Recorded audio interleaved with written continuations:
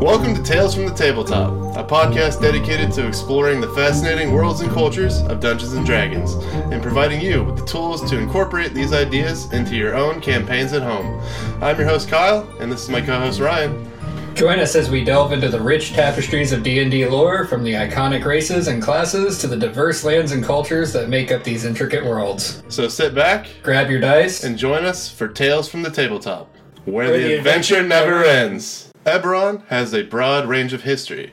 Some things to understand in current 5e Eberron is that the entire continent of Corvair has been plagued by a 100-year war. This gives you and your players the opportunity to explore a campaign within the timeline pre, post, or during the war.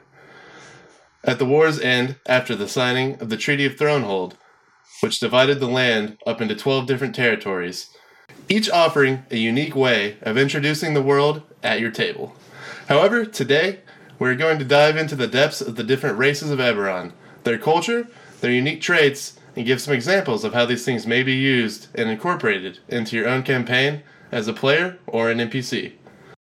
Eberron, like many D&D campaign settings, has a vast amount of races. All standard races that you would find in the player's handbook can be found throughout Eberron, with a few exceptions, which are the traditional races of Elf and Tiefling, as Eberron offers its own variation on these races.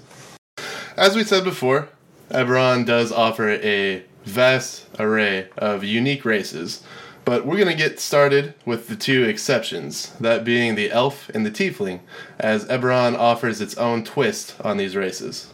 So we're going to get things started off with the Elf. Now, personally, I've never played an Elf. It doesn't really appeal to me, the whole fantasy lifestyle, and even down to what they look like. But Ryan has spent quite a lot of time in an elf's shoes, so I'm going to let him take off with this one. Calling me short and making cookies, or what? Well, yeah, you enjoy pointed ears more than me, that's for sure. Yeah, so the main thing about Eberronian elves is they're descended from Eladrin of the Facefire city and originated in a city called Zindrick about a millennia before the war.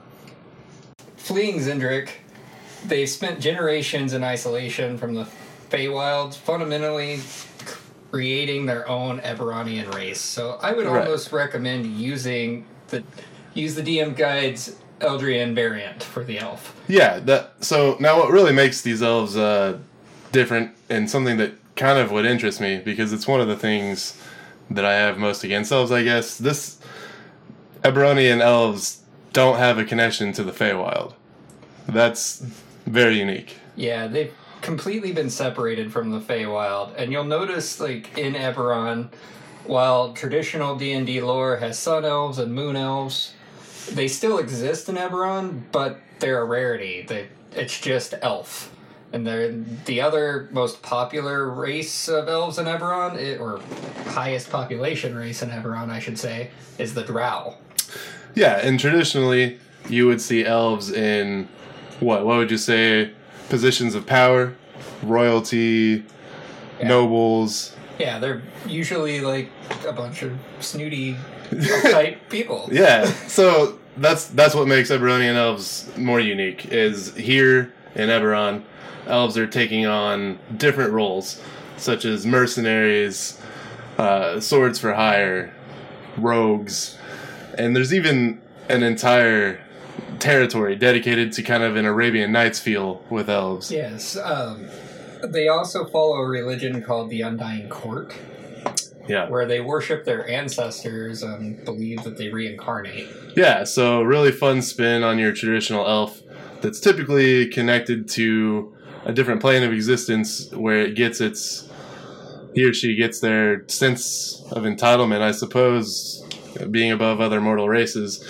And here they're kind of brought down to the same playing field, worshipping a type of god that you would see humans and orcs dabbling with. Now, one thing that is very interesting about this, Keith Baker gave a unique feat to these elves. Yeah. And a weapon. It's like double-sided sword that only they can... Yeah, it's almost like a scimitar with two blades. Yeah, and only they're really proficient with it? Yeah, other races can gain proficiency through some work, or if you had maybe an interesting backstory, where if you're a different race somehow involved with these elves. But they're the only ones that can get the feat. Yeah, typically an elf from Velenar would be the only one you'd see being proficient with these weapons, as they're unique to them. Now, let's talk about dragon marks on these elves. Yeah. Because there's two primary dragon marked elven houses, and then a secret third one in the past of Eberron. The secret third one, aka 3.5, that got errated hard in 5e. But we'll talk about that. That's later. Yes. So, we have House Thorani and House Fierlin? Fierlin? Yeah, a lot of these houses, you'll typically just make it up. The pronunciations, like Seer, for example, yes. You could say it like 10 ways. Yeah, and they're all acceptable at your tabletop, and just go with it. What did Baker say? Sire? Sire, yeah. So, yeah, I guess we'll go with that. But, yeah, on this one, two primary elven houses, Velenar and Fierlin. So, with House Felarin and Thorani, their dragon mark is the Mark of Shadow. Yes, both houses have the same dragon mark, which causes conflict between them. But that mark is specifically for elf races. Its traits increase cunning, intuition, shape shadows, and spells of the mark. Their headquarters are the domains and regal port of the Lazarian principalities. When you're talking about the dragon mark versus the house, because though House Thorani and Fierlin share the same dragon mark, they're largely different in the things they do and their role in Eberron as a whole. So with House Fierlin, the elves in this are typically based in Onder, Breland, and Thrain. House Fierlin typically tries to keep separate reputations when it comes to the public eye and the private eye. So to the public, House Fierlin is typically regarded as entertainers, composed mostly of elvish bards, actors, artists, and acrobats. Though there is a deep secret held within the house, as this is typically also referred to in darker circles as the House of Espionage, having quite a few assassins and spies in their midst. So, while House Fierlin is known as in public entertainers and in the shadows as spies, House Thorani has a very different job to do in Eberron as a whole. The House Thorani did split off from Fierlin. That explains why they both have the same Mark of Shadow. But they did split off into a separate organization and are now direct rivals competing in the entertainment and espionage places and spaces within Eberron. House Thorani is also known throughout Eberron as one of the youngest families, having only started just before the start of the last war. And to the public, House Thorani are known as artists and entertainers. However, unlike House Fierlin, Thorani is a lot more public about their assassinations. Almost to the point of... We did it. Yeah, almost to the point of gloating, which has put the two houses extremely at odds.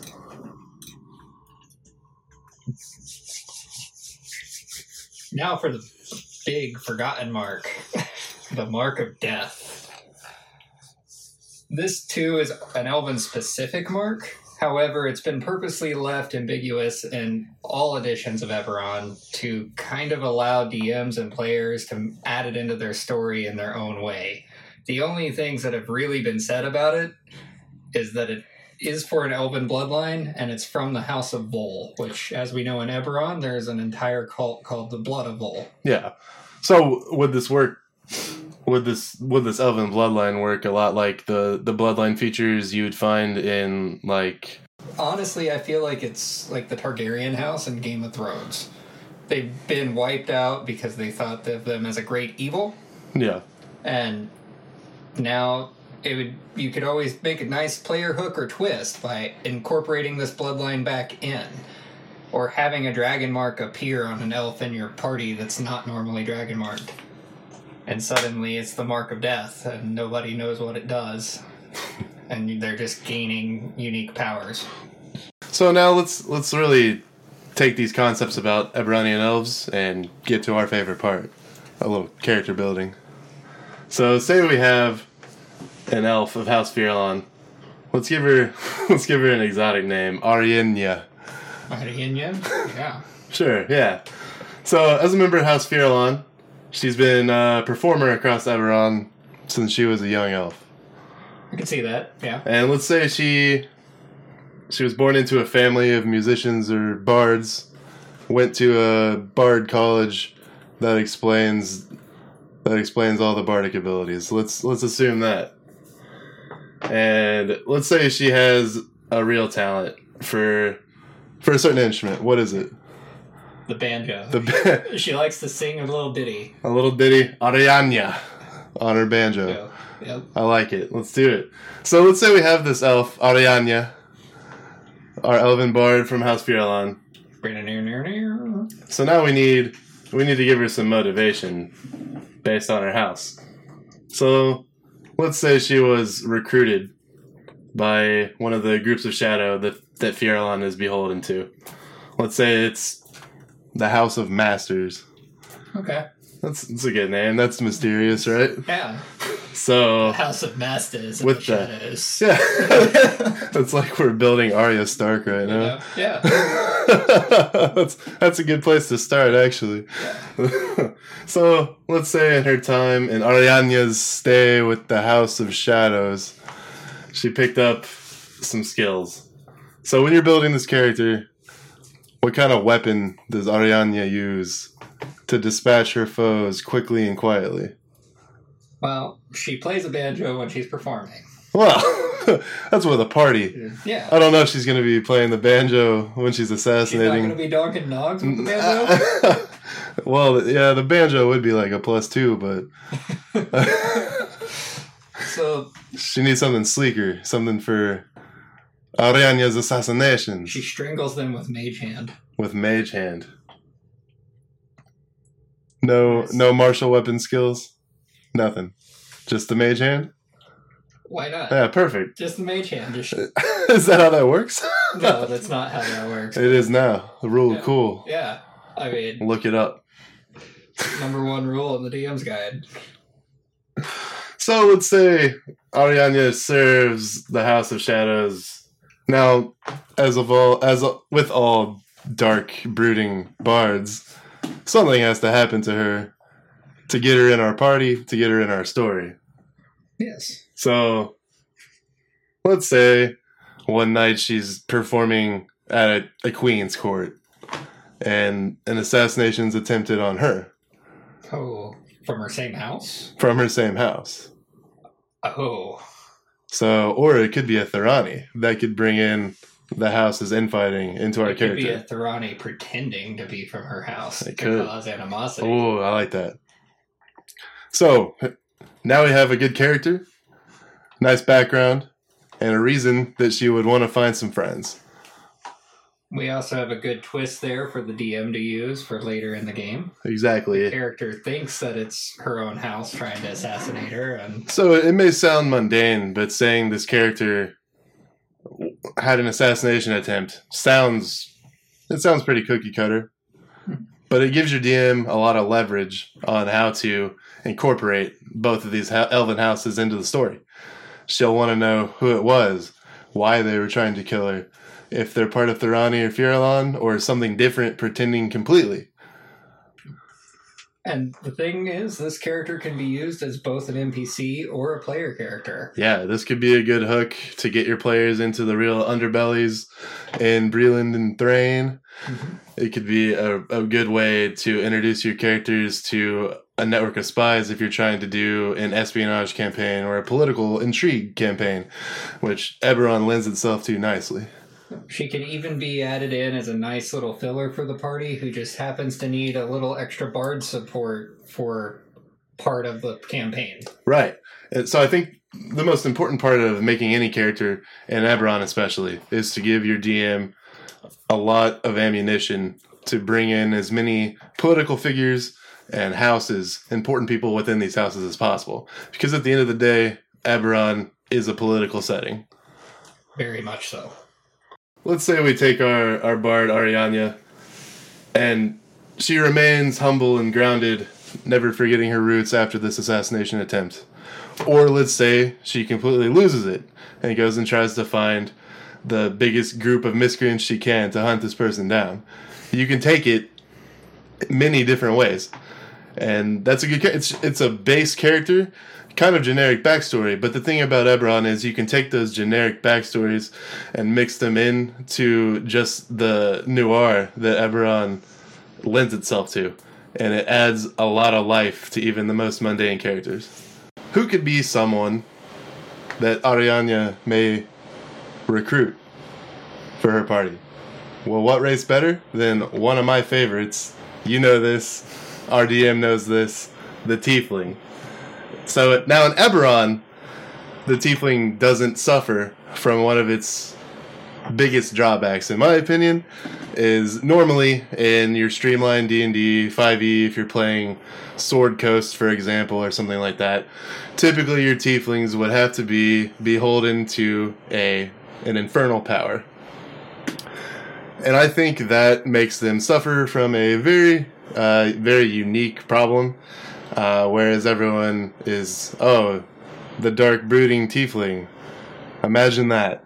it's a problem. Every time. Yeah, if I say I'm playing a tiefling, everyone rolls their eyes and says, "Oh, here we go. He's gonna kill everyone and just be an asshole." Now, sometimes, but I don't think that should be the go-to when you think of a tiefling. And I think Eberron does a very good job of introducing other sources of what makes them inhuman. Tieflings in Eberron originated from a nation called Oracal that made pacts with devils. They were primarily humans and other supernatural beings, causing their bloodlines to be corrupted. Yeah, that's another cool thing about Eberron. Typically, in streamlined D&D, especially 5th edition, you'd think of a tiefling bloodline originating from a human. That's not really the case in Eberron. You can find a tiefling that comes from a dwarven bloodline or...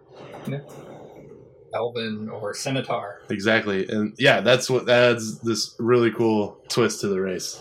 They are extremely rare, however. As in, no two tieflings will more than likely see each other traveling. Now, if they all live in the Venomous Domain... Yeah, the Venomous Domain and Drome, that's one of the very few exceptions. Typically, a tiefling... It's like a tiefling stronghold, so to speak. Right. Typically, you wouldn't meet another tiefling if you were playing as one. It'd be pretty rare. And if your DM throws another tiefling at you, it's most likely important. Yeah, definitely. A lot of them, as far as religion goes, either stick to standard devil worship or worshipping of whatever supernatural being their family has made pacts with. Exactly. And that's kind of what I like where they're going with it here. So typically, like I said earlier, you think of a tiefling as having an infernal or a demonic pact. Now, the cool thing here is depending on where your bloodline originated from, if you have any dragon marks associated with your bloodline, you can be associated with other forms of dogma other than just your typical big bad evil guy. So you have things like the Sovereign Host or the Church of the Silver Flame that can host these tiefling bloodlines, and that's for a completely different reason than if they would have just your typical demonic. There are some notes of tieflings following druidic traditions in Eberron, which I would imagine would be in the demon waste when they're living on their own. Yeah, a lot of the tieflings in Eberron are considered to be feral, so they'd be in places like Drome or the demon wastes, or typically to the far east, where civilization in the Treaty of Thronehold especially doesn't hold as much weight. The Shadow Marches. The Shadow Marches, where the treaty doesn't hold any weight or very little. Yeah. Now, you mentioned dragon marks on there. Eberron has no records of dragon marks developing on a tiefling, which is nice because you can throw that in there as like a fun alternate for your players. Yeah, the dragon marks are very well laid out in the book, but from our couple of games in Eberron, I think it's a lot of fun to kind of break the rules of some of those dragon marks. Well, and they specifically use the words in the book of no records of. Right. Meaning that it's possible, it's just nobody has seen it because tieflings are so rare. Yeah. Yeah, so if your party finds themselves within Drome, especially the Venomous Domain, that could be a very nice storyline to throw there. See if your tiefling player picks up on the importance of seeing another tiefling, and you could bring in these marks, and maybe your player's marked herself, and they don't even know. Yeah. So, as far as the traits of the tieflings go, it's really similar to your typical 5e tiefling. If your bloodline is from the Silver Flame, the Blood of Vol, the Sovereign Host, it typically doesn't make much a difference on paper. That's kind of up to you to decide. And I think the cool part of that is you can kind of alter your appearance. If you're from the Church of the Silver Flame as a tiefling, and your bloodline has much served to stomp out the darkness in Eberron, you could have very light, even glimmering skin. You could have golden eyes instead of the typical dark black, yellow. Yeah, almost like that weird celestial looking tiefling. Yeah. You could have a very like valiant look to you, and your horns could come up to the shape of a crown instead of your typical. It would lend itself very well to someone that's trying to serve the Church of the Silver Flame, or the Blood of Vol as a sort of cultist, or Sovereign Host as your typical do-gooder. That's how I would picture that character. Or a Kyber follower joining a Kyber cult. Exactly. Yeah, you could take them in a lot more directions, I think, than what your typical tiefling allows you to do, which is usually in support of, I would say, evil parties or leaning toward. I think it's hard to incorporate a typical tiefling unless you wanted to do a backstory of a tiefling raised by another race, which Eberron almost lends itself to. Yeah, it could be a tiefling raised by minotaurs. Yeah, if you're in Drome, there's all sorts of possibilities with how you grew up as a tiefling.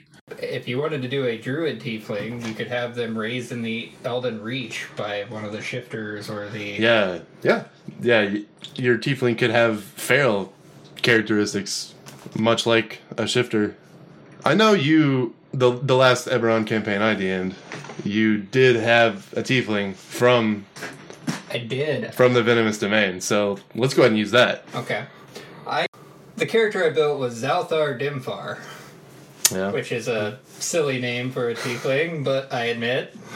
But it's the name I came up with. And Zalthar had a warlock pact of blades, and his patron was Kyber, which is an unusual patron by all standards in Eberron.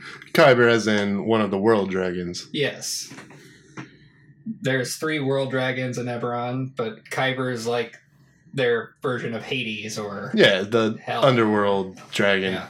And, yes.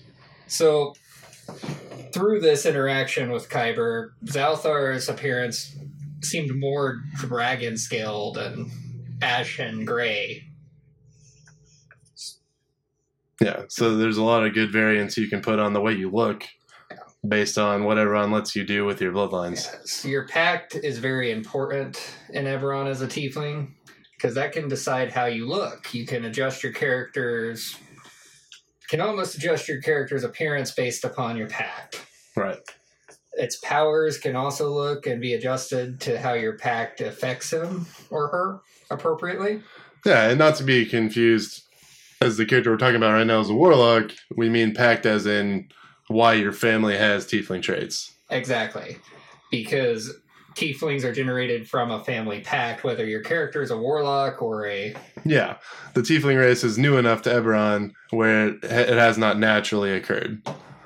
So when I made Zalthar, I was thinking, what type of tiefling and background would I come up with? So I made Zalthar about 6 foot tall with a 4.5 foot long prehensile tail.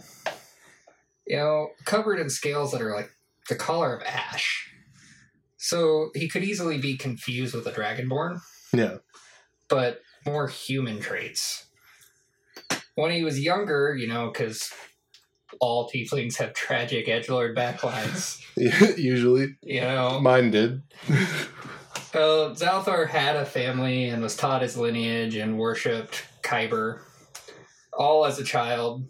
But the Silver Flame came in and raided his house. Now, some things about the Silver Flame, they don't really care for tieflings. No, they do not. Which is weird, because a tiefling could have a lineage related to the Church of the Silver Flame in Eberron. They're more like angels, okay? A little bit, they don't have tragic backlines. It's an Asimir without using that word. Yes, I guess, yeah. Exactly. So they raided Zalthar's house and ended up killing his parents and taking his younger brother and sister. Typical tragic backline, and Zalthar is obsessed with finding his siblings. Typical of the Church of Silver Flame. Yes. Such nonsense. The tieflings being one of the races that don't associate with dragon marks normally. There's another in Eberron, and that's the changeling. So changelings can be really interesting. We had a character in one of our last games in Eberron that was from the Lazar Principalities and played a very interesting changeling, as they have the ability to become anyone. But the changelings are naturally distrusting of the other people of Corvair, and that's mostly because they weren't included in the treaty at Thronehold, despite being deployed quite often as spies and assassins during the war for higher-end targets, typically. Yeah, they were basically used. Yeah, they were used and thrown out of the treaty at the end of the war, kind of casting them out throughout all facets of society. And obviously, from the name, it's hard to locate a changeling unless they want you to. Yeah. So, changelings typically in Eberron categorize themselves 3 different ways: as passers, becomers, and seekers. So, as a passer, changelings typically try to hide their true nature in society and suppress their shapeshifting abilities, and they try to become someone else almost full-time. Becomers try to live multiple lives and fully embrace their ability to shapeshift. They could be someone different every day, even sometimes going to the extent of posing as a full organization, as one being. While the Seekers typically suppress their abilities even further than Passers, and choose to only live within the changeling culture. They typically don't ever become someone else at all, let alone full-time or multiple people. Primarily, changelings can be found on the continent of Sarlona, and have slowly trickled their way into Corvair for various reasons, but most changeling lineages that exist in Corvair are a direct result of the war. Like we said earlier, the changelings are one of 2 races that don't necessarily identify with a dragon mark. But again, we reiterate, break these rules if it sounds good. Yeah. If you want to put a changeling with a dragon mark, you can say that it was a changeling that mated with an elf, or maybe your changeling's entire family are passers, and so much to the extent where they forget they're a changeling. Yeah. There's a lot of cool ways to work those dragon marks into tiefling and changeling, and definitely don't be discouraged just because the book says it's not a thing. It definitely can be if it sounds good for you. Yes. Don't lock yourself down to things just because it's on writing. Have fun with it. Right. So, with our 3 different types of changelings and knowing how rare they are, how would we put one into a story? I think a good place for a changeling to call home is the Lazar Principalities. Oh, yes, and pirates, everything. Right, it definitely lends itself to a life of hiding or becoming different people. You can blend into multiple crews and loose societies within the Lazar Principalities way easier than if you were trying to pass in Sharn or something larger like that, where you'd be known, where you can move around all the time in the Principalities. So let's make our changeling from there. I think that's a good place to start. Let's say Kalis. I like that name. Kalis is a good name. Kalis, yeah. So let's make him not something typical of a changeling. We don't want a rogue or an assassin. Let's too stereotypical. That's too stereotypical. Let's do a wizard. A wizard changeling? Yeah, because wizards can alter forms of themselves or others too, just in a different way. Yeah. Exactly. So I think that's a cool way to move this in. So let's say Kalis is an academic. Came to Corvair to attend Arcanix. Yes. For example. Let's say he found himself drawn to academia because it gave him a sense of belonging. It gave him stability, something changelings don't have in Corvair typically. So let's say as he grew older, he started to relate to the people in Arcanix differently. Let's say he does something to get thrown out. So he changes himself into a different student and re-enrolls. Yes. Or changes himself into the dean and gets rid of his expulsion paperwork. Exactly. Let's say in his past he's done something very impressive like that with his ability to be a changeling. That kind of sets him apart from the three, the passers, the seekers. Let's say this sets him apart from that. He doesn't choose one of those. Let's say eventually he gets thrown out of Arcanix permanently. They kind of got his number. They know he's impersonating. And let's say he ends up in the Principalities. Yeah. Aboard a ship. Of course they think it's all polymorph spells. Right. They don't know he's a changeling. They know he's a wizard. But really, nobody knows Kalis is a changeling. And that's the way he likes it. So let's keep it like that. When we reach our party, they won't know either. Yeah. Unless they have a way to find out, which could come up. And that's also an interesting thing you can do to your players. Yeah. If they have secrets, drop things in the game to expose those secrets and force that role play in between the parties. Yeah, so Eberron, like we stated earlier, is a great place to give your DM lots of fodder. To force you into those role-playing situations or to guide you into finding something important within the politics of Corvair. So, let's say that Calyx found his way to Regalport, and he's now a respected member of arcane society in the Lazar Principalities. As much as that really means. Respected member of Arcade Society. Lazar Principalities? Let's assume there is. He found it. He created it. Let's say he's recruiting other people. And I'm the Dread Pirate, and this is my respected first mate, the Wizard Calyx. Yeah. Well, why not? Yeah, Calyx is the man. He found his way. Yeah. So, yeah, it's a good place. So, let's say Calyx did find himself as the respected first mate of a Dread Pirate. Okay. And the pirate has no idea that Calyx is a changeling, attended Arcanix, anything. Yeah. So he's essentially posing as whatever he wants.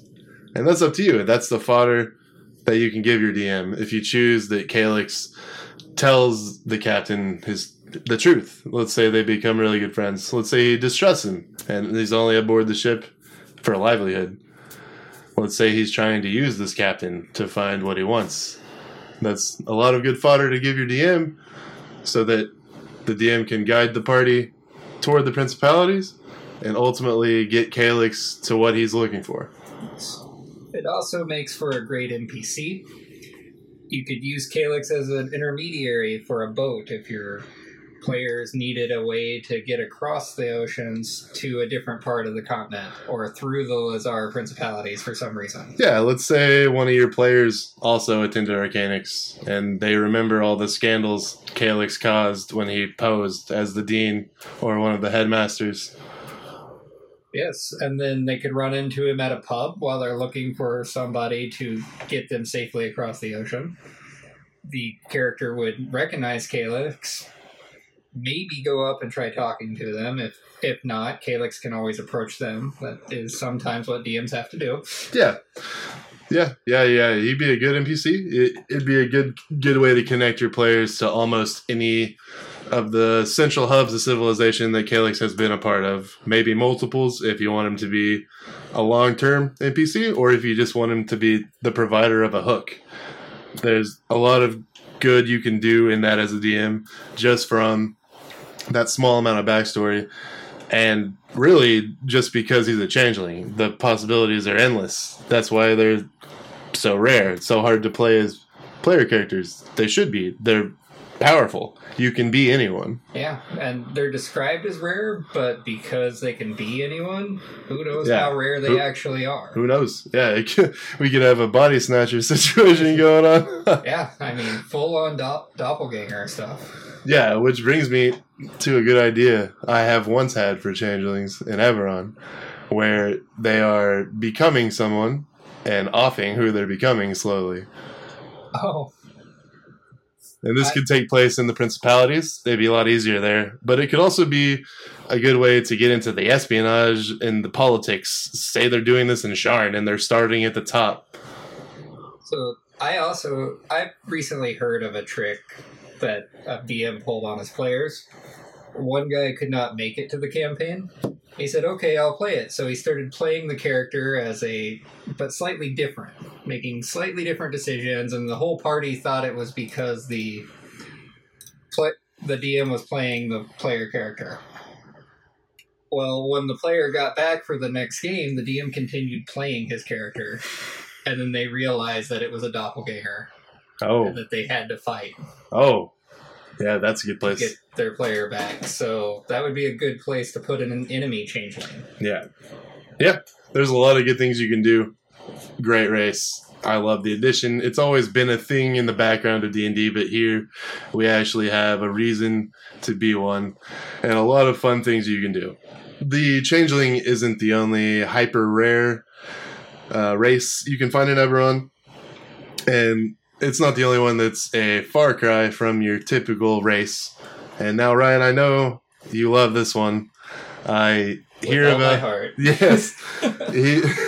Ryan has tried to put this race into every campaign setting we have played and has been justly shot down in each attempt. But I'm pulling for him. I would love to see a Kalashtar in Theros, but I had a good background in mind for it, but okay, fine, justly shut down. Kalastars don't exist in Theros. So that brings us to the next race, the Kalashtar, and this being kind of Ryan's pet race of Eberron, I would say, much like how the Tiefling is mine. Yes. Well, to be fair, Kalastars are also Keith Baker's admitted favorite. That's fair. By far, they are my favorite, too. They're certainly the most unique. And they really lend themselves to a lot of fun class options. But first, let's get into what they are. What is a Kalashtar? So, originally, Kalastars came from a being called a quarry, which exists in Dalcor, which is the plane of dreams. Now, normally, a mortal race can only enter there when they fall asleep. But there's a war from the Dreaming Dark versus the quarry, and they're like hunting them down. So 67 monks offered up their bodies, and this kind of sounds like an elf cosplaying as Freddy Krueger. It's basically it. And the quarry decided to possess these monk bodies, creating the original 67 Kalastars, which, if you think of it as Avatar: The Last Airbender or Legend of Korra, the spirits give them supernatural powers. So a Kalashtar isn't the living being, it's the soul? It's the soul. And essentially the living beings reincarnate through bloodlines now. So are there only 67 Kalashtar? And they take on new bodies? No, so they still reproduce, but they relive the memories of all the quarries that are inside them. So they don't dream, which one of their abilities makes them immune to the spell Dream or any spell that requires them to dream. But they can still be made to go to sleep magically. So sleep still works on them, but if it requires them to dream, they're not affected by it. That seems really powerful, but I don't really think I've ever had a DM or done this myself where they seem really based on mental and psychic things. It never really comes up. So they're primarily like anti-illithids. The octopus brain eaters. Now, they have resistance to psychic damage, and they get advantage on all wisdom saves, which is pretty great. But just as a roleplay aspect, I really love their mind link ability. If they can see you and you're within 10 feet per level, they can talk to you telepathically, whether you want them to or not. And I remember you, much to the chagrin of my DM, doing that all the time. He was like, "Oh, did you say that out loud, or did you think that?" Yeah, it is very complicated on how that works, but you can only talk to one person at a time. Yeah, I was the DM in this game, and I always had to stop and say, "Ryan, did you say that out loud or no?" No, it's never out loud. It's never. We just assumed it was never out loud. Yes. But they are limited to the languages they know. They get Common and Quarry, which is the language of the being inside them. Which a nice aspect about Kalistars is you can create like a dual mind situation. The Quarry, they relive their memories of it. The Quarry could advise them. Just like how Avatar Roku advised Aang in Avatar The Last Airbender. The Quarry can say, through my many centuries of life, this is what I experienced. I can help you with this. It gives a good way for the DM to guide the story if players are confused or get your players back on track. Now, I think something interesting you can do with the Kalishtar and Eberron, especially with the fact that they're a spirit reliving multiple lives, you can bring in the dragon marks in a really interesting way. I think you can have a character who's the reincarnation of someone that had a dragon mark, and somehow it manifests in this new life. Yes, and with dragon marks on Kalistars, it says under the race they do not manifest naturally. Meaning, some supernatural way they can show up. So they're like perfect candidates for the aberrant dragon mark. Yeah, perfect candidates for the aberrant dragon mark.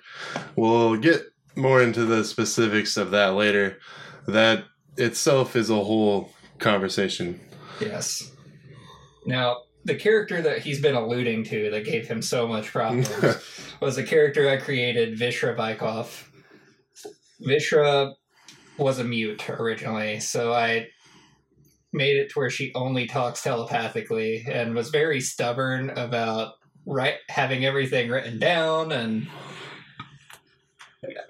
eventually a god gave her voice back because... Yeah, well, you can say that was my fault because I was the DM, but regret was had because then I had to ask if you were speaking out loud or not. Yep. But a unique feature of Kalistars in these ways is when they get very emotional, they glow. Their eyes, their hair glows with almost phosphoretic light and intensity of emotion. So you have a good descriptor of mood setting in roleplay or in combat. If you're facing your arch enemy or you're in a stressful situation, maybe you start glowing and then people are like, why are you glowing? Yeah, so you could bring this character back into the game we're talking about here. You could bring her in. Let's go back to Aranya. Let's say that Vishra hired who went after her. Let's say she was the one that went after her. Let's say that they had a problem with each other based on Vishra's previous life, and that's her motivation in our game. Yeah. But in the game that Vishra did already exist in, it was kind of a mix of the two. She was, involved in lots of espionage and brought us into the noir pieces of Sharn. But she also had combat prowess from her husband in that game, who was a player character in another game that took place in Eberron. So we connected this race across 2 campaigns with different groups of people using the Dreaming Dark. Yeah. Her husband, who Uldren was the name of that character, Uldren contacted Vishra using the Dreaming Dark, and vice versa, across 2 campaigns. So we ended up with this really unique scenario where these 2 characters were intertwined across, you could say, 2 different realities, because 2 different games, 2 different versions of Eberron. And the Dreaming Dark, using the Dreaming Dark in this way is very unique, because with it being an organization that normally hunts Kalistars, having Vishra work for it is a twist on a Kalistar that really you don't see. Yeah, and again, with Uldren, her husband, in a different campaign, a lot of his motivations came from a lot of the visions she had via the Dreaming Dark. Uldren was a half-elf, so he didn't have a direct connection to the Dreaming Dark like Vishra did as a Kalistar. But she had been reincarnated enough times to connect him to the Dreaming Dark, which was a good hook for him and the DM in that game. Exactly. So there's a lot of cool things you can do, and I think it's a really unique way we managed to take it almost accidentally, because these 2 characters were created in unrelated games, but somehow their paths crossed. And that's something you can do with a Kalistar's connection to the Dreaming Dark. And it's how you can use this race in any campaign setting, in my opinion. Yes. Barring DM restrictions, because they can access any plane of existence through the Dreaming Dark. Yes. And with the new Planeswalker variants through the Magic the Gathering world, it's perfect for Kalistars to jump around. So Brandon, if you're listening, that works. No digs or anything. Brandon. Now, with all the technology we can find in Eberron, and the book stating that you can barely tell the difference between technology and magic, that really gets us into the next highly unique race in Eberron that has been attempted to be ported to worlds unfathomed and ultimately way too good if they don't exist in Eberron, because that's where their weaknesses matter. Only in Eberron. Yep. Well, of course, we're talking, if you're familiar with Eberron at all, you know a Warforged. Yeah, and you may know Warforged even if you're not familiar with Eberron. You're playing Iron Man. Yes, definitely. You're the Iron Giant. Yeah.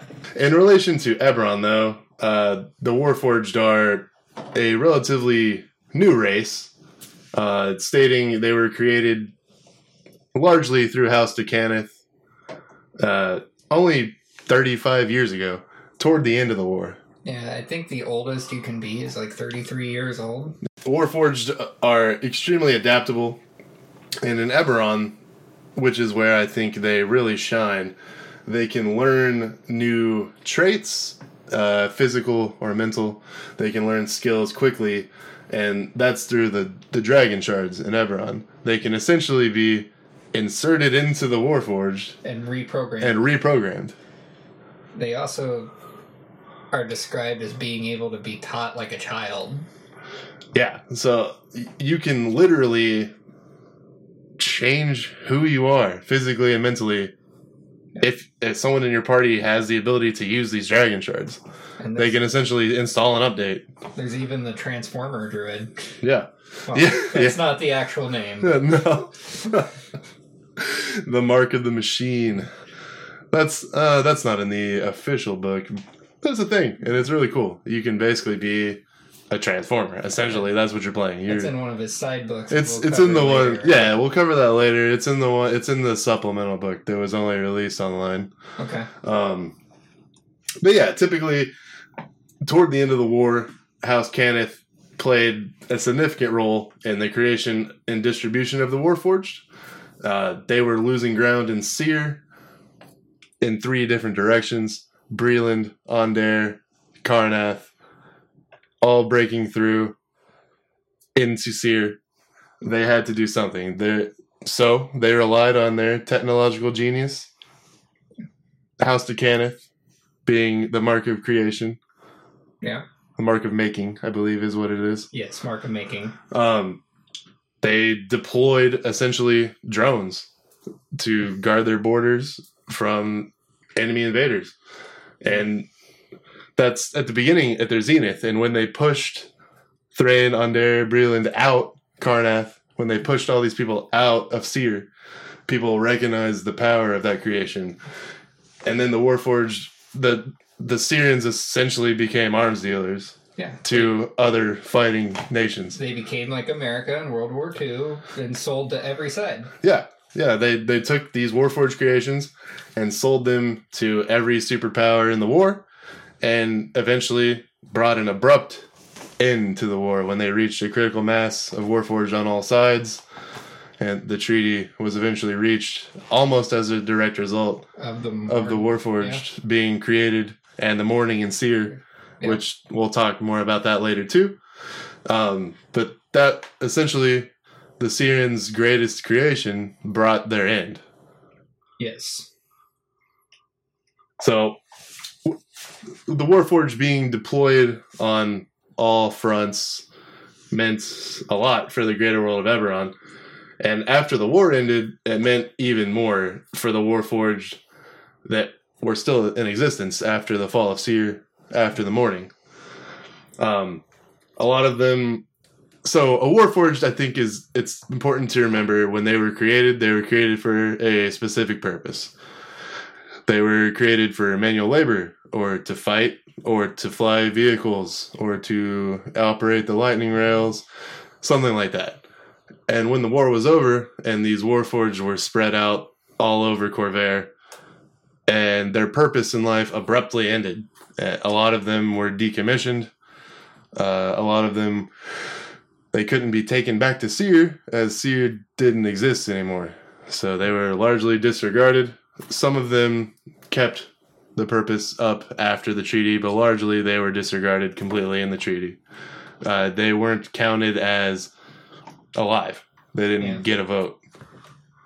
Yeah, and there's still plenty of fear mongers in the Eberronian communities that are afraid of the Warforged's existence, and they want them melted down and decommissioned. So it gives you a good opportunity playing a Warforged to... Yeah, and there's even an entire organization in Breland dedicated to gathering as many Warforged as they can and banishing or destroying them.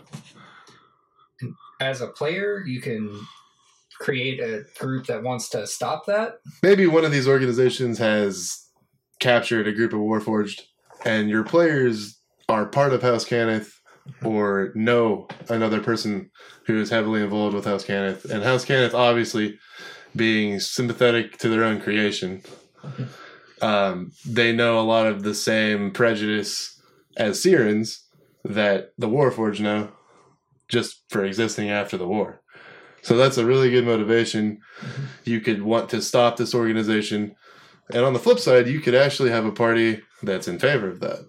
Yes. And the Warforged in your party maybe is doing this against their will. Maybe they don't have will. You could do a 10-man situation where your character largely just listens to the party as a whole, or maybe you have a direct connection to a member of the party who controls you, quote, end quote. They don't... Warforged will sometimes swear loyalty because of their raising of combat. They just don't know how to function without a commander. So when you think about the elves in Eberron largely identifying with Velenar, or our changelings with Sarlona, or the tieflings largely having the Venomous Domain, parts of Drome, the Warforged don't really claim a home. They were created for a specific purpose, and now they're kind of just outcasts by nature. So that's another specific thing in your backstory. There is a flip side, though, to all these different lands. Breland does have an art district that was created by Warforged for Warforged that have become bards, or... Right. Yeah, there's a really cool piece of Sharn that we used before, and the name of it escapes me. but it's basically like Vegas with Warforged. There's a lot of carnival games. You can see Warforged being trapeze artists or programmed to perform music or plays. It's kind of a mana punk Vegas, I guess is the best way I would describe it. So with the Warforged, we stated earlier, they're pretty powerful. Yes. Why is that? Well, their base stats, granted with Tasha's you can move them wherever you want, but just starting out, let's add 2 to con and 1 to any score. They're also resistant to poison damage and have advantage on saving throws against poison. You don't need to eat, sleep, drink, or breathe, and you're immune to disease. So, hello, monk level 20. Right. A lot of these base racial features would require any other race to take a feat, at the very least. You're also immune to magic sleep, which you're basically the same as an elf in that aspect. Now, you do still have to rest, but you rest in a motionless state, but you can still hear and see everything. You just can't move. Yeah, your party can place you in sentry mode. And you only have to do it for 6 hours. A long rest for you is 6 hours as opposed to every other living race of 8. You get integrated protection, which allows you to have a +1 to your AC, and any armor you're proficient with, you just absorb it into your body. 1 to AC as a base from your racial. From your racial. That's a feat. Yes, that's a feat right there. It takes an hour to remove or put on the armor, but as long as you're alive, no one can take it off of you unwillingly. Now, I think one of the more interesting things you can get into with a Warforged is the languages. So, in the book, it says you get Common and 1 other language. But let's suppose you have an Artificer in your group, and they want to program as many languages as they want into their Warforged compatriot. Yeah, I mean, why not? You can do things like that. If you're playing a Warforged, you could basically have tongues permanently cast on you if your Artificer does the appropriate actions with the dragon shards. Yeah, and your DM has the right amount of time figured out and allows it. Yeah, then that's something really interesting you can do, knowing that you can upgrade a Warforged, and why couldn't you teach it a language really quickly? Now, one big thing on the Warforged, and even with the Rule of Cool we mentioned earlier, I still don't think Warforged can manifest dragon marks. Yeah, so as much as we preach to be pretty liberal with your dragon marks, I don't think a Warforged is a good fit. Now, there could be some outlier. So maybe if an Artificer was to carve a mark into there, you could give them some type of special ability, just like the Artificer making their artifacts. Right. Or if a Warforged was branded by the house it served during the war, that could be a loose way. But I still wouldn't make it nearly as powerful as the dragon mark itself. Yeah, I would say approving a Warforged character as a DM is a delicate juggling act, because if you're not careful, you will find yourself playing against your Warforged PC more than just facilitating them, because they can become quite powerful and even warp the way you have to bring encounters into the fold just because of what they can do naturally. And inevitably, it's all about having fun on all ends. Exactly, yeah. So you don't want your Warforged player to feel untouchable either, which I think is already something that might happen based on just natural stats. Yeah. You can have a Warforged fighter with upwards of 23 AC very early on, and that would really warp the way you would have to attack this player. Yes, and could make it harder and more strenuous on your other party of the same level. So, Warforged made of metal, how do you heal them? Do you cast Cure Wounds on a Warforged? So, they're described as being made of a hybrid of metal and some type of wood, like the ships. Right, so the wood typically used to manufacture a Warforged is a very prized, enchanted wood from Seer. It's known as Ebon wood, and now Seer being destroyed, a Warforged could be a valuable source of Ebon wood. Yeah, which could be another underlining reason why these societies want to destroy the Warforged. And if you picture Ebon wood, the way it's described in the book is essentially as something that can take an unnatural amount of punishment. Explaining why you get the +1 to AC, why you're such an imposing figure. It's the very things your character is made of can be valuable. And that's a lot of things you could bring in to your story. Like, the reason people are looking for you is not because what you've done or who you are. It could be as simple as the things you're made of is something they want. Now, in our previous campaigns, you've made some pretty interesting Warforged NPCs. One of the most memorable ones was Cole. Cool, yeah. We had to help out to some degree. Yep. Yeah, so Cole, I never really gave Cole a class. If I did, looking back, I would probably say that Cole was on the lines of probably a fighter. Okay. But I think one of the more unique things about Cole was that she was able to expel almost like a dragon breath, because her original function was to work in the lower parts of Sharn. Like Cogworks? Yeah, the Cogworks. Yeah, shoveling coal. That's typically a Warforged name is based on what they do. So coal, naturally. So Cole had been a victim of what we're talking about now. She's valuable because of what she's made of.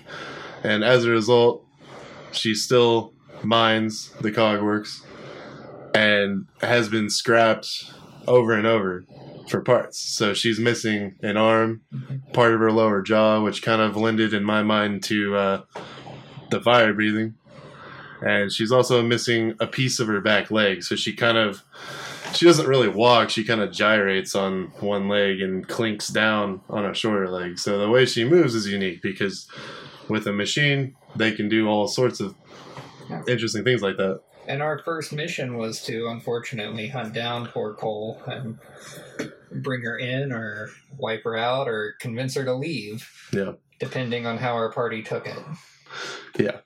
Yeah, so with a Warforged, you don't really get the option, I don't think, to have a very elaborate backstory. You were created to do some sort of manual labor. Mm-hmm. The backstory of a Warforged comes in the present, and that really gives your DM a lot of fodder. It's a good conversation you can have with a Warforged player character.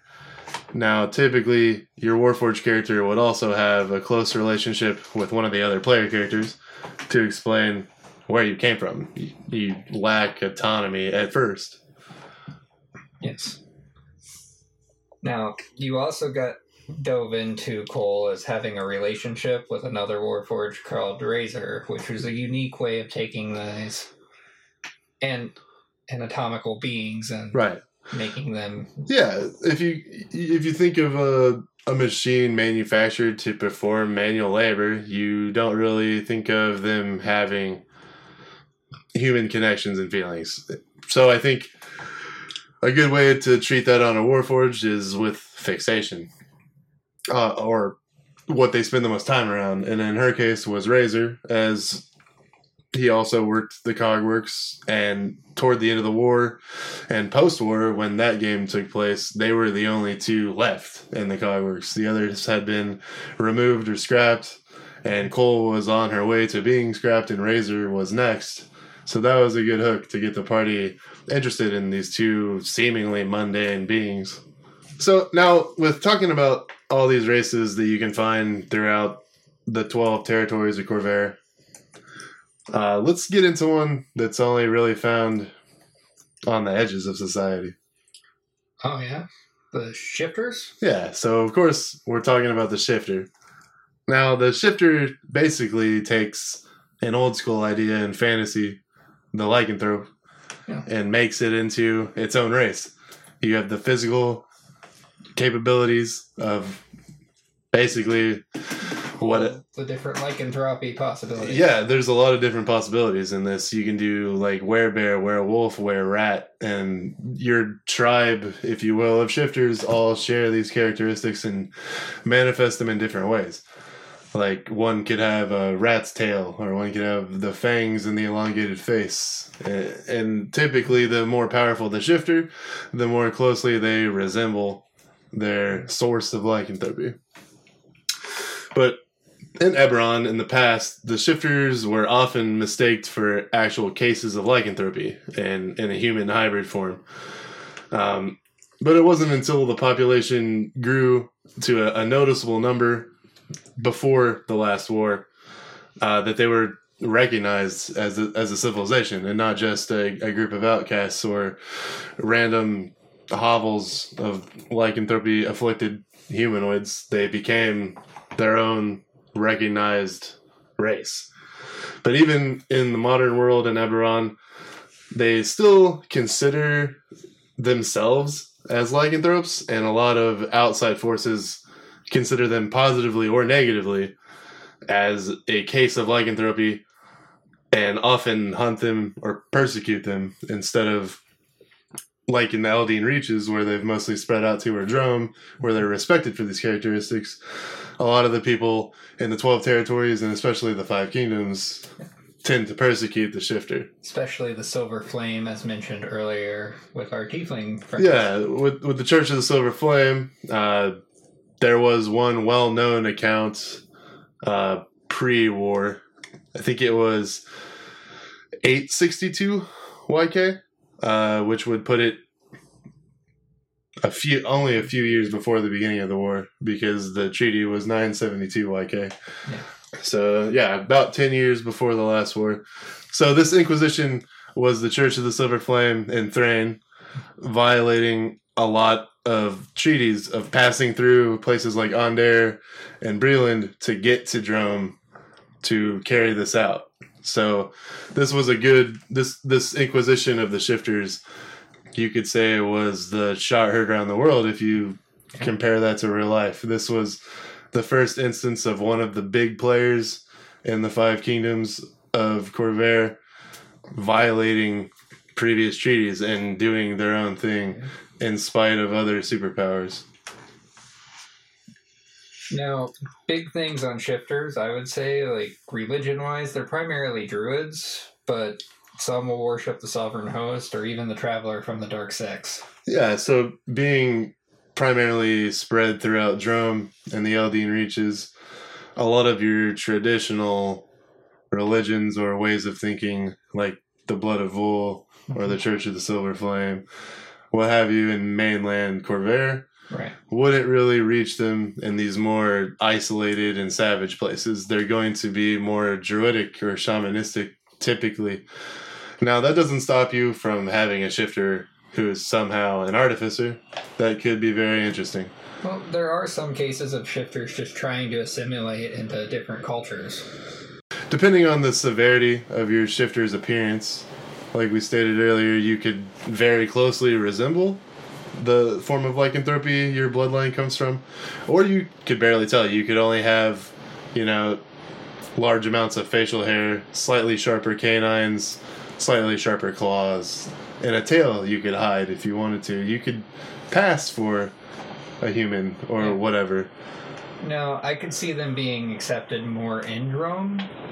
Right, yeah. Most shifters are going to find their home in Drome, the Shadow Marches, Eldine Reaches, Principalities, places that don't necessarily put much weight on where you come from. Now, the elves may also accept them more. Yeah, a shifter in Valinor wouldn't be super weird. That'd be more of a challenge or a stretch to be accepted by the tribes in Valinor, but it's not unheard of, depending on... you could get pointed ears from your lycanthropy and pass for an elf. Yeah. Or maybe you bring food from other areas to the desert and they just accept you as like a traveling merchant. Yeah. Yeah, there's a lot of good things you could do with the shifters. Again, a lot like the cool things you could do with a tiefling. Just customizing your appearance to match what you do for a living. You could have a variety of a shifter that's from the Lazar Principalities that has a fin and scales, or an anglerfish light on their head. Yeah, most definitely. And you could breathe underwater, and you could do some really, really interesting things with the shifters. I think mostly in creating a shifter, you want to consider your background very carefully, because that will kind of lend itself to your physical characteristics and the unique things you can do. Yes, definitely. But before we get into making a character with this race, it's important to recognize that the book kind of separates the shifter into 3 unique categories. And these are kind of broken up based on what skill points you're going to receive, what proficiencies, what you're going to be good at. That's typically what these 3 tend to do to the shifter. They break them up into 3 different categories. So the first one is the beast hide.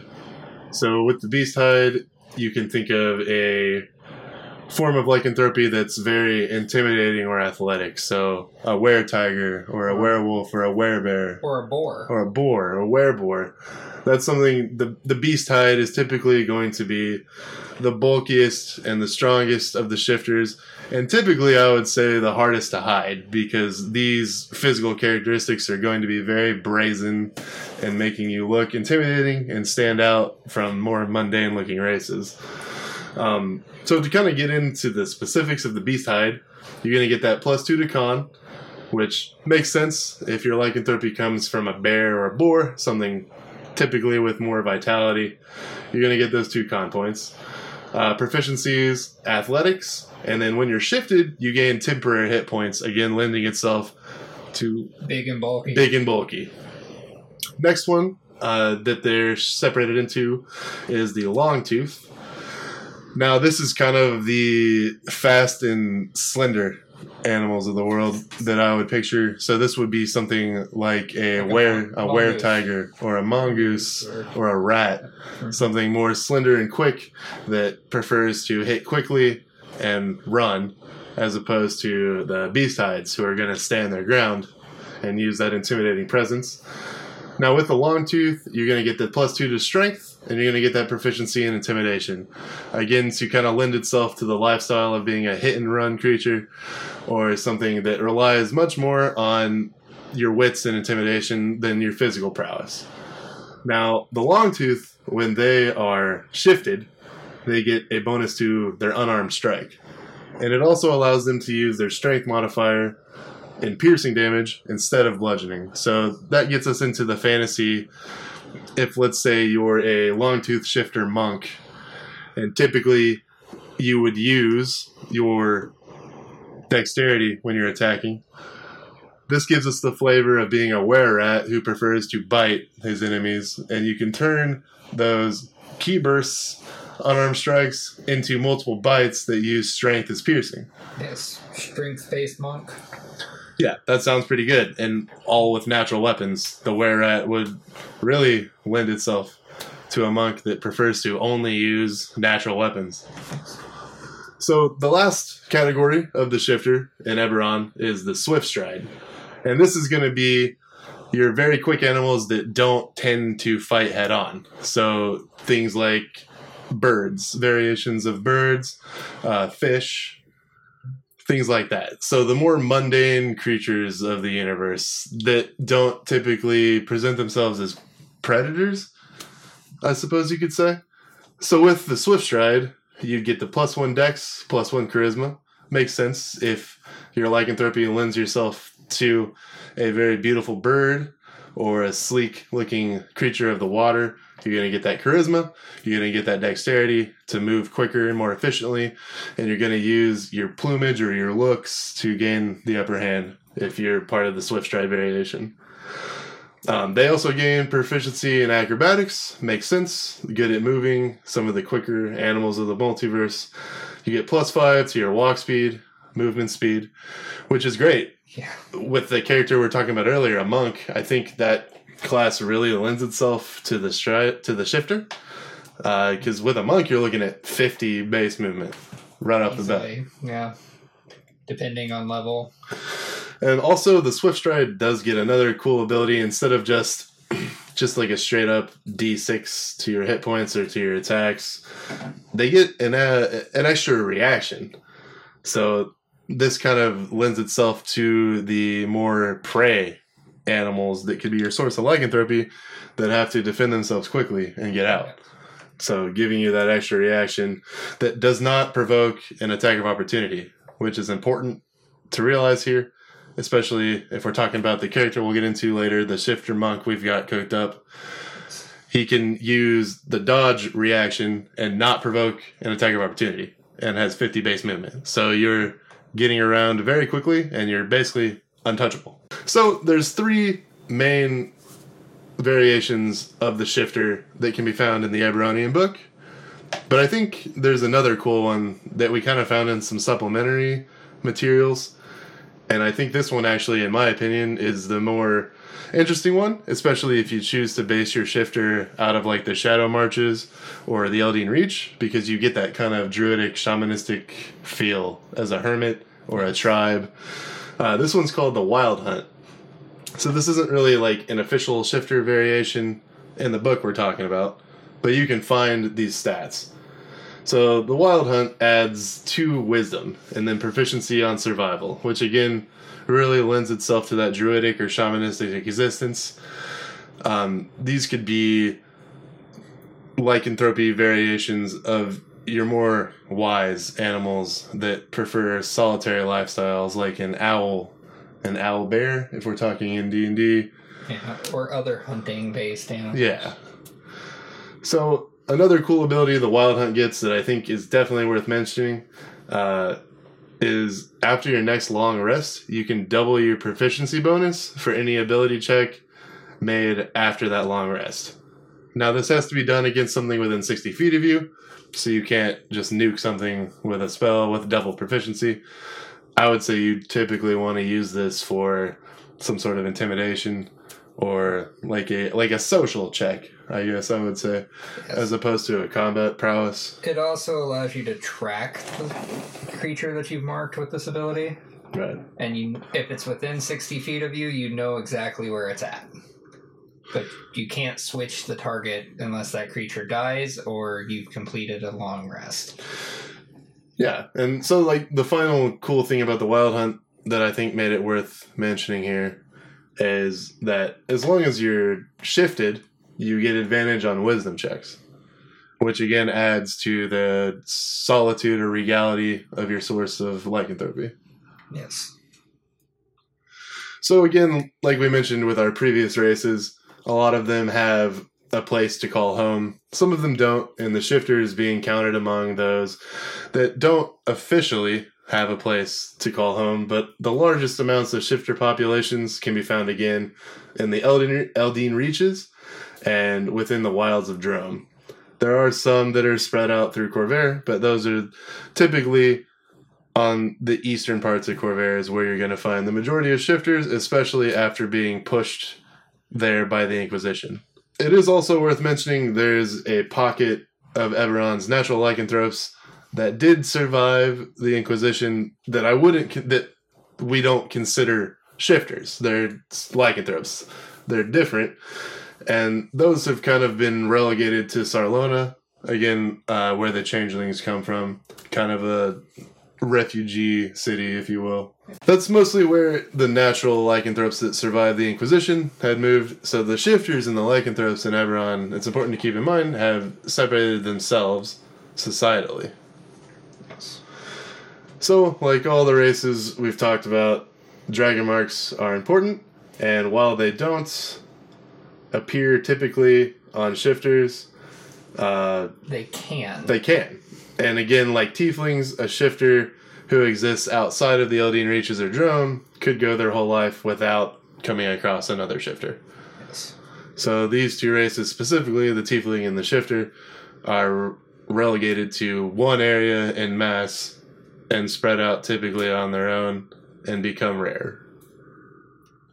Yes, to quote Bilbo Baggins, like butter spread on too much bread. Now let's talk about the most important piece of really studying any of the races in Eberron, how are we going to get this into our game?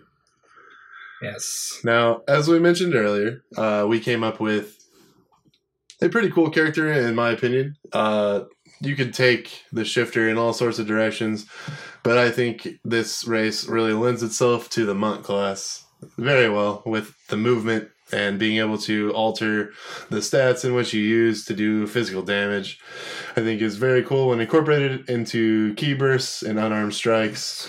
If you can use different modifiers for those things, it could potentially make it very powerful if you could rely on strength instead of dex, or vice versa, depending on if you choose the Longstrider or whichever variation you're playing. So let's take this shifter monk. Let's call him Riordan. Let's go. Yeah. Good name.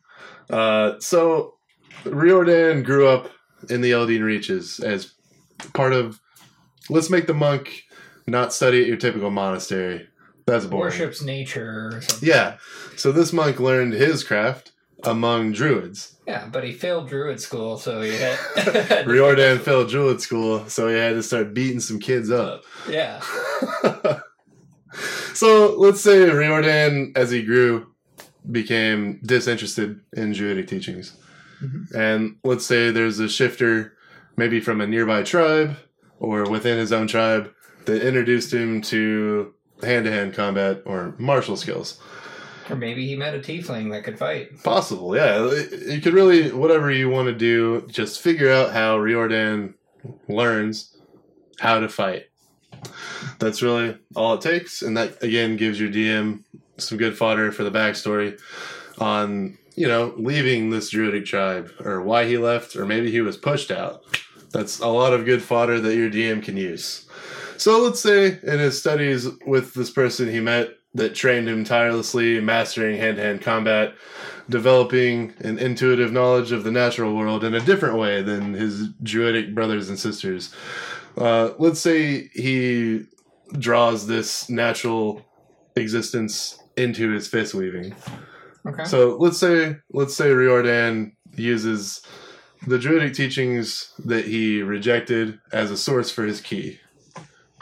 Yeah, so he's pulling in the powers of nature, and that's where his inner energy comes from. Sage mode. Right. So a good way to take this character is he comes from the Eldeen Reaches, was part of a druidic tribe, left for whatever reason you can come up with. Give your DM, again, that ammunition to move Riordan's story forward.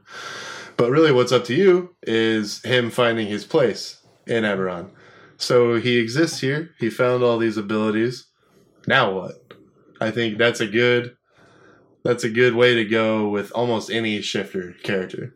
I exist here. I'm good at this. Now what do I do with it? How do I interact with the world with it? Right. And a good thing with the politics in Eberron in relation to just the very nature of the shifter. Let's say there's a important politician in Onder that sees the shifter's skills and wants to recruit him for whatever political end. Let's say he's noticed by the Blood of Vol and he wants to be recruited as a powerful cultist to kind of corrupt this druidic teaching and bring it in to the Blood of Vol. That's the big question I think you're going to find yourself asking with a shifter is what now? I'm this person, this is my story, this is what I can do. Now, how do I fit this into Eberron? And it could easily be that you're just trying to survive. Yeah. The war's ended, or you're in the middle of the war, depending on how you want to swing the story. You could be a refugee just trying to survive, and you're making ends meet by picking up any odd job you can. Yep. So the thing to remember about the shifter is no matter what kind of dangers lurk in your game in Eberron, they're well equipped to deal with these things. They're not typically going to be as timid and afraid as a human, or as noble and respectable as an elf, or as aloof as a Kalishtar. They're kind of equipped to survive in the world and lend themselves to a very raw character, in my opinion. They live in reality and they deal with regular problems. That's kind of the beautiful part of a shifter, I think, is their motivations could just be as simple as I don't want to die. Yeah.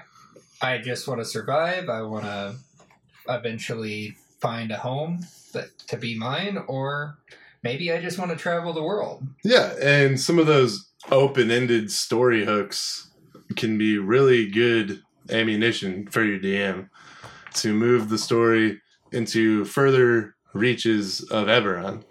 If you're just trying to survive or find a home or find something that could direct you to places that your story wouldn't typically take you in Eberron.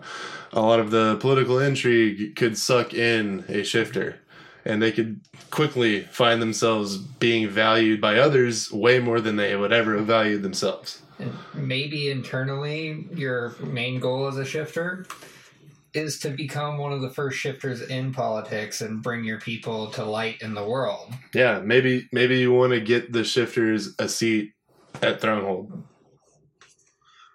There's a lot of good ways you could take it. And so I think that's what makes the shifter so unique, even more so than the Warforged, is they're kind of at odds with society, but they have that will, autonomy.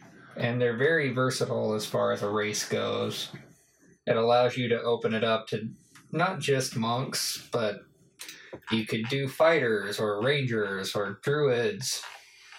You know, every race has the ability for it, but storyline-wise, not every race fits. Right.